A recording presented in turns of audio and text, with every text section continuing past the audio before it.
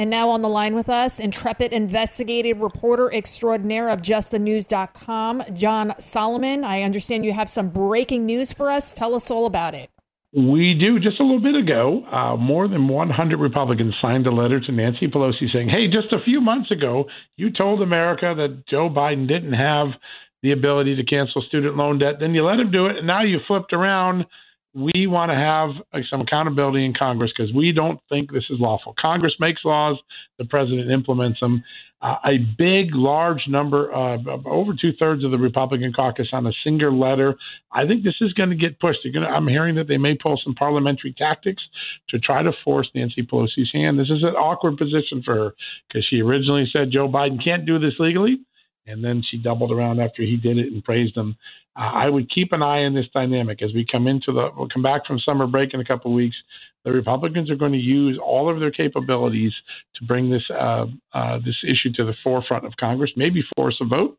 It can be very interesting to see where that plays out. But that just happened just a little bit ago in Congress. Even in a recess week, we have a little bit of news coming out of Washington. And John Solomon, what's the latest on the Trump affidavit? Well, today the Justice Department went to the judge who over the weekend said, I think I'm going to put a special master in. I think there's some legitimate concerns here. Let's go through the documents, see if the FBI over-collected, if they pierced privilege and did things that they shouldn't have done. The Justice Department came in today and said, now you can trust us. We do this all the time. Trust us, Judge. We're fine. And oh, by the way, we did come up with some attorney-client privilege documents, but we'll get them back. Don't worry about that. Tomorrow I'm going to have a really fun story because this idea of these taint teams, what they call taint teams, that go in and try to segregate things that were improperly collected, these have been very controversial in the courts. There have been some negative rulings recently, and at this very moment, the United States Supreme Court is actually considering taking a case that would ultimately decide the legality of whether the FBI can even do this, whether they can look at someone's attorney-client privileged documents and say, okay, we can be neutral and we'll pretend we didn't see that. So there's a Supreme Court case pending. The Securities and Exchange Commission in April made a major disclosure that they had been doing this wrong for some time, and there's some earlier controversies in very recent court cases. This idea that the Justice Department went in and said, you can trust us, they're actually saying it into a firestorm where a lot of judges in courts have become very concerned about this as a solution to over-collection in search warrants. So interesting time ahead of us. And John Solomon, Trump supposedly said today that the 2020 election should be overturned. I mean, that's nonsense. I mean, did he actually say that? Yeah, it's not going to happen. I haven't seen that yet.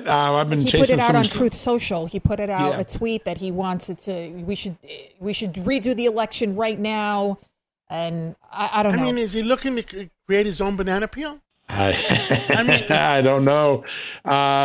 It's a good question, right? Listen, it isn't going to get overturned. It doesn't matter what the former president says or what the current president says or anyone else says. It's not going to be overturned. There is no mechanism. We're too far into it. Was disturbing. Meanwhile, there are really legitimate things that we can fix ahead of 2022 and 2024 so that we have greater confidence, which should be everybody's focus right now, getting a better confidence in the system. Wisconsin, there's a lot of fighting going on there where illegal tactics were approved for the 2020 election. We want to make sure those don't happen again in 2022, 2024.